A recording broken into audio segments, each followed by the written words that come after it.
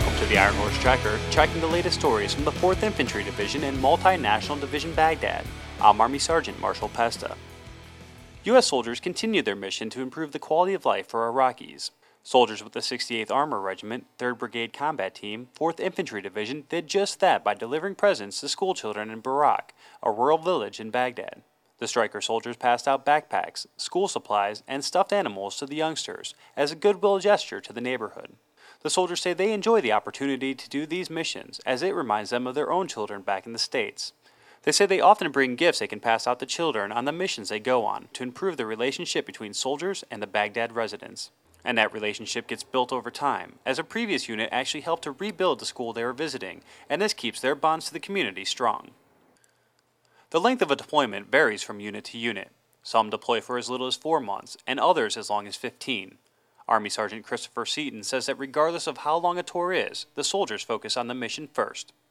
The soldiers of the 12th Combat Aviation Brigade have been here for about 7 months now, and their commander, Colonel Timothy Eden, says that they're here to do a job, no matter how long they stay. This mission is important to them.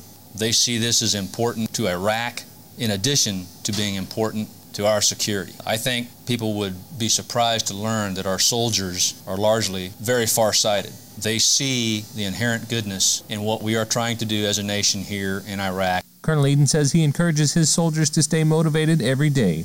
Army Sergeant Chris Seaton, Camp Taji, Iraq. And now, this week's Moment of Valor. While conducting a patrol in the early hours of the morning, Specialist John McMillan, a member of the 67th Armor Regiment, 2nd Brigade, 4th Infantry Division Mechanized, was in his M2A3 Bradley fighting vehicle when it hit a pressure plate improvised explosive device that destroyed his vehicle. The Bradley immediately burst into flames, and McMillan's team quickly began to exit the vehicle. McMillan saw that the driver was injured and unable to escape the burning wreckage. Specialist McMillan demonstrated extreme courage when he jumped out of the gunner's hatch and went through the flames to clear the driver's escape route. He fought through more fire to rescue his driver, hauling him out of the wreckage and moving him 100 meters to safety. McMillan struggled against temporary blindness and flash fire burns during the attack and still put himself in the direct line of fire to rescue his driver.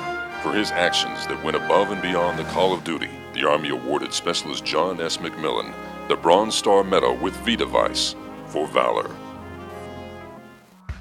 And that's all we have today on the Ironhorse Tracker. To learn more about the soldiers and units supporting Multinational Division Baghdad and the 4th Infantry Division, check out our website at www.hood.army.mil/4ID. I'm Army Sergeant Marshall Pesta, Baghdad.